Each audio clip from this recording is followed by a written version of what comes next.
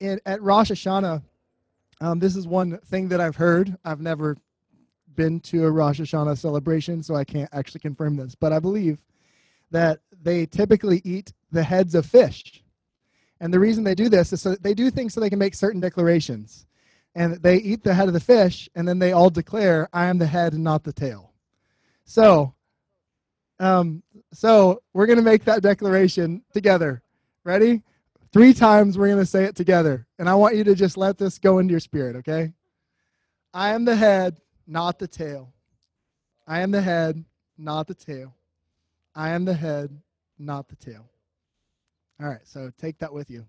I used to pray that a lot of mornings, actually, driving to school with my mom. We had all these prayers that we had memorized, and they had just like full of scriptures, and that was one of them.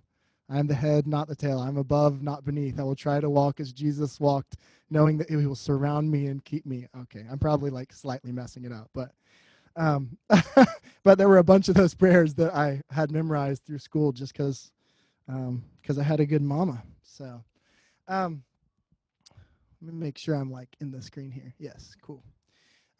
So I just want to talk for a few minutes this morning. I really am going to be brief about the idea of brotherly love. And this is just a continuation of the series that we've been talking through. But I told Jordan last night, I knew I was going to talk about something along the lines of love, and I had even been thinking about like unity. But last night, the words brotherly love just kept coming to my mind. And so I was like, you know what? I just like sometimes you just go to Google and you just type something in, like scriptures about brotherly love. So I decided I was going to go type that, scriptures about brotherly love. And I went to Google and I typed scriptures about. And you know how there's like a drop-down menu of like a bunch of, the most common options? The only drop-down item before I typed a B was scriptures about brotherly love. Literally, there were no other search options, and I have not typed that recently. I was like, whoa, okay. I mean, there's no one can convince me that's a top search option on scriptures about. So I was like, that's pretty cool. Just a confirmation for me. So let me get my notes here. I had that scripture up. Prophetic Google, yeah. It's pretty cool. We could maybe sell that as a church if we can create one. Maybe God doesn't like that. Okay. Um, yeah, he'll bless any step we take. Good point, Ryan.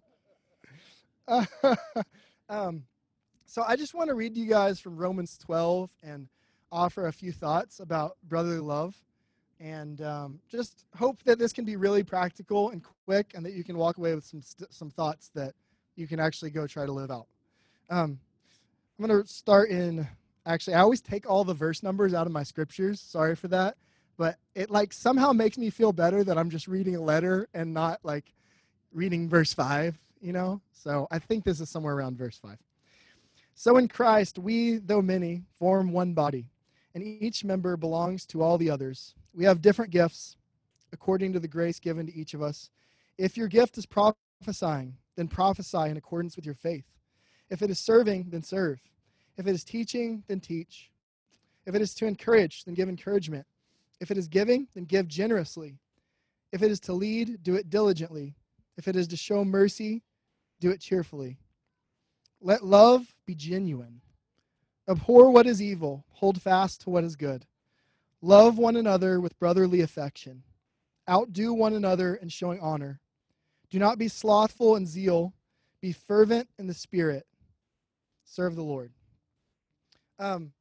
So the first half of this is the part that initially stuck out to me for this morning.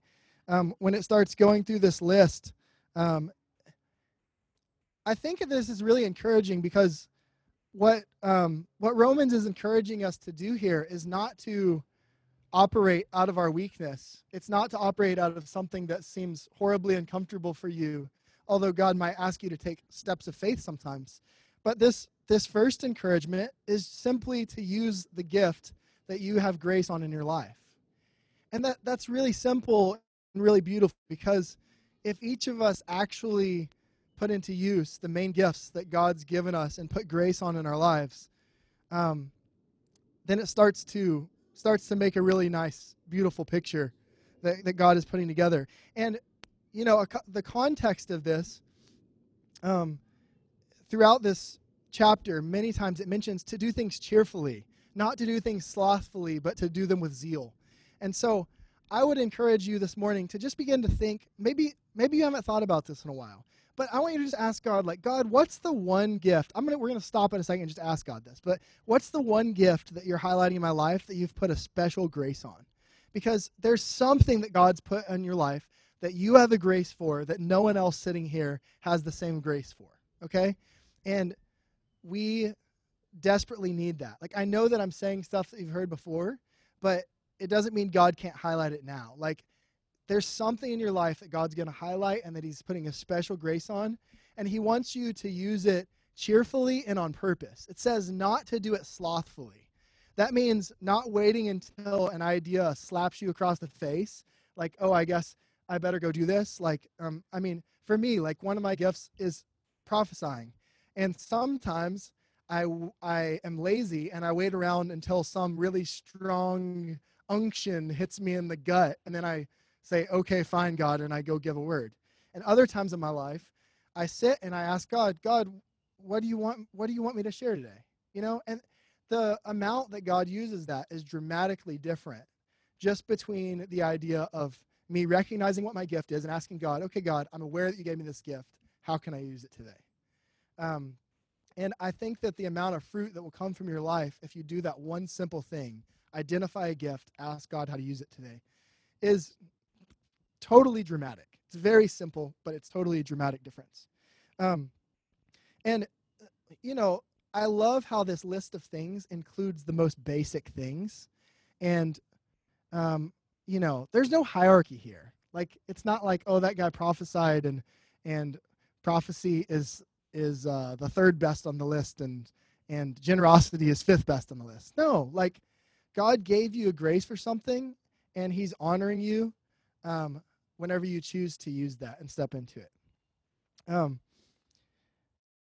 The second half of this, I'm going to read it one more time, the second half of this passage. Let love be genuine. It skips forward. Love one another with brotherly affection. Outdo one another in showing honor. I was reading N.T. Wright one day, and all of you should read N.T. Wright if you don't. But I was reading N.T. Wright one day, and he mentioned this idea. He said, let love be genuine. He said, this is the word agape, and he says, we should assume that this word refers not just to the feelings that Christians have for one another, but to the care for each other that marked the early church. And this agape love, if you look at how this played out in the early church, it's pretty stunning. And you'll notice that the scriptures say things like that their love for one another is why people join the church, or how will people know that you're my disciples? By the way that you love one another. And their love for each other was totally over the top. It was every day. It wasn't sporadic. It was constant. It was being willing to give whatever they had for the other person's need. And we've become very self-sufficient people. At times selfish, and at times too proud to admit what we need. And God's made us a family. God's made us something much deeper than feeling people who love each other out of feeling. But he's made us people who are willing to give our lives for each other. And I feel like that's what this call is to the idea of brotherly love. Here when it says, this is one of the scriptures that has stuck out to me most even in the last couple weeks. Love one another with brotherly affection. Like, I just keep thinking about that. This is a different word for love, because some places it's translated brotherly love, but it's a different love. It's the word Philadelphia, which you can see that the city was named after. But it is translated basically the affection of a family that comes with long familiarity and deep bonds. The affection of a family that comes with long familiarity and deep bonds. Love one another with brotherly affection. I feel like when we hear the words love one another with brotherly affection, we kind of water it down. We're like, yeah, you're my bro, Ryan, high five. We do long hugs, and we consider that brotherly affection. But I think that God is saying, like, you need to reconsider what this idea of loving one another with brotherly affection is. So this morning, as I think all of us have good thinking times in the shower, and so I was taking a shower, and I was just thinking on these words, and I started thinking about my brother. And Toby, if you're out there, I love you. He's on? Okay. Much love, my friend. Okay. I started thinking about my brother and how I love my brother. And the amount that I would do for my brother is ridiculous. Like, the amount that I would, like, if my brother needed money, I would empty my bank account. You know what I mean? If my brother needed help with something and I was busy, I would stop whatever I was doing because he needed my help. I would the amount of inconvenience that you will go to for someone that you love, that is maybe your brother or your sibling or your family member, maybe even your best friend, whoever you would put on this level, I'm going to guess that the amount of trouble that you would go to just because they asked or just because they needed help is quite ridiculous. If there's virtually anyone on the planet that I would just do anything for, it's Toby, And I think that this is not just like a saying, this is a challenge. This is a difficult call up to how we love one another. Whenever you have to look around and you say, you know what, I've decided to be in a church with you, and therefore I'm going to love you with brotherly love, that's a statement. And so I want you to think right now just about the way that you love people and what standard you've called yourself to, what standard you've accepted to be the acceptable standard of love. And then I want you to compare it to the way that you feel toward maybe your closest family member. So here's what I'm going to do. I'm going to take just a moment of quiet right now, and I'm going to let you think about that, and I'm going to let you, in that context, ask God, what gifts have you given me that I have grace on? And I'm going to talk for a minute after that, but I just want you to go ahead and stop and ask God that. Okay, so again, just one more minute. Ask God, what gifts have you given me that I have grace on? And how am I pouring those out on the people that are around me? How many of you have one particular gift that you're like, okay, I know a gift that God's given me that I'm supposed to use that's unique? Okay. So, and if you don't know that, if you're not sure what it is, then like I'm not going to give 10 minutes here today, but go home and just sit quietly and ask God, what's my gift? You have one. So I'm going to jump in scripture just a little bit, but I was just praying about, I was like, God, show me a picture of how do I understand love? And God ended up taking me to Psalm 46. And this is just a picture of what I think of whenever I think of how God's love works. So I want to share it with you, and I feel like it's just kind of a prophetic picture that God's given me to connect these two ideas. Psalm 46 says, "There is a river whose streams make glad the city of God, the holy place where the Most High dwells. God is within her. She will not fall. God will help her at break of day." So when I think of this concept of the river, which this concept really flows through the whole of Scripture. It really starts in Genesis and ends in Revelation, and there's all kinds of references to rivers in between, and a lot of them refer to each other in some way. I think of this river that's described in Revelation that flows from the throne of God.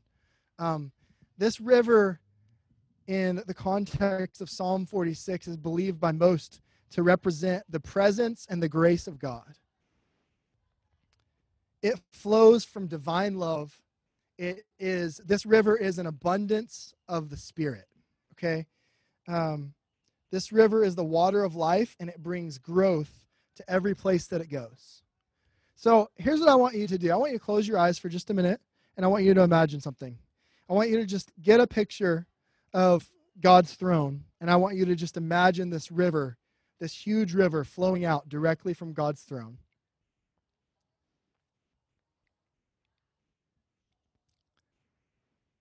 And now I want you to imagine that there are just these huge branches of this river that go off in different directions.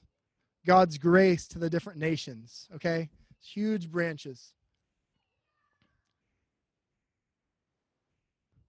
And I want you to imagine from these branches that you see streams going out in each direction. The scripture says that there's a river whose streams make glad the city of God. And I want you to imagine that eventually that one of these streams lands right where you are. And I want you to imagine yourself as a well, and that the stream runs into your well, and that your well slowly fills to the top until it overflows, and then the stream continues downriver. So this is, you can open your eyes. This is what I imagine love to look like. I imagine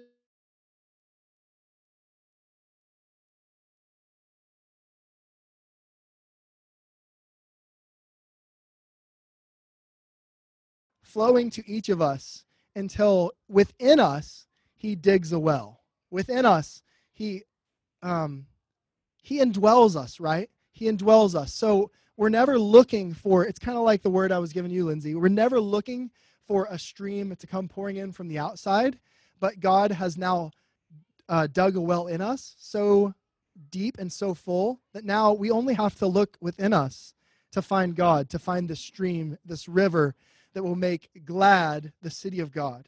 So I just want to talk about what I think that means. Another one of these scriptures that comes to mind as I'm reading this is there's a scripture that says, "He that believes in me, out of his belly shall flow rivers of living water," right? But we know that we're not the original source.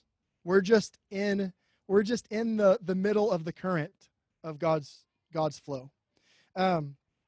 It says it will make glad the city of God. So I think that this means that the river makes glad the hearts of God's people. It makes glad the growth of God's kingdom. It makes God happy as he sees new places rife with new life. Okay? That's what happens when water goes places, right? Things grow, new life comes forth. We have all these analogies in Scripture. We have things like fruits of the Spirit, okay? Like fruits they don't grow on plants that don't have water, okay? So I want you to imagine that as this river flows and it flows through you and then it goes out to others, that all of a sudden through this river of love and your outpouring of love, that's where the fruits of the Spirit originate. And a lot of times we find ourselves in places where we don't see very many fruits of the Spirit in our own lives, and we get kind of down about it. And in my personal life, I can tell you that normally the way that I start to recognize them again is someone pours some water into my life. Like something's happened and I've gone dry and I don't really know how to fix it. And then someone pours some new living water in my life and I'm like, oh, look, more fruit, you know? And then all of a sudden I'm healthy and I'm okay and I can go do the same. And it's a cycle, right?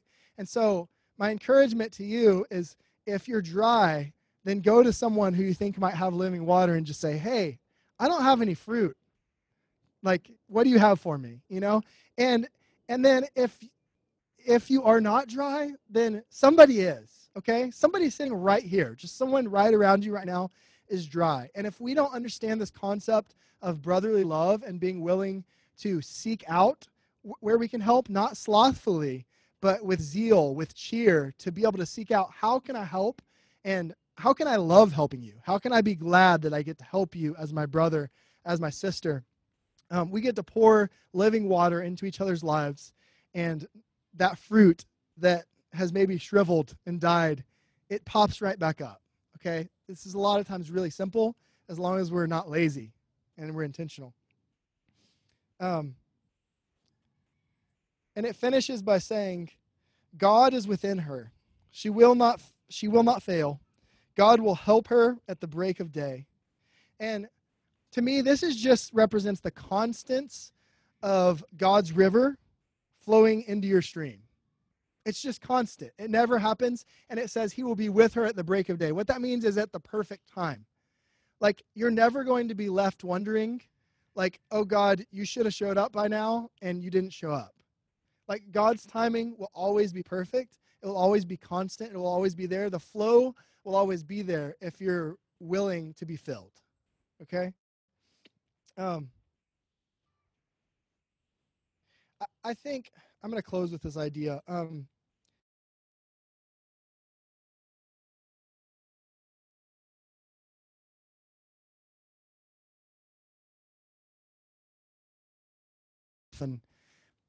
I find that in ministry opportunities, there are these moments where there's like a special anointing. There's the special, like, raise your hand if you know what I'm talking about when I say, like, something just wells up in you and you know you have like a special grace for this person, you know?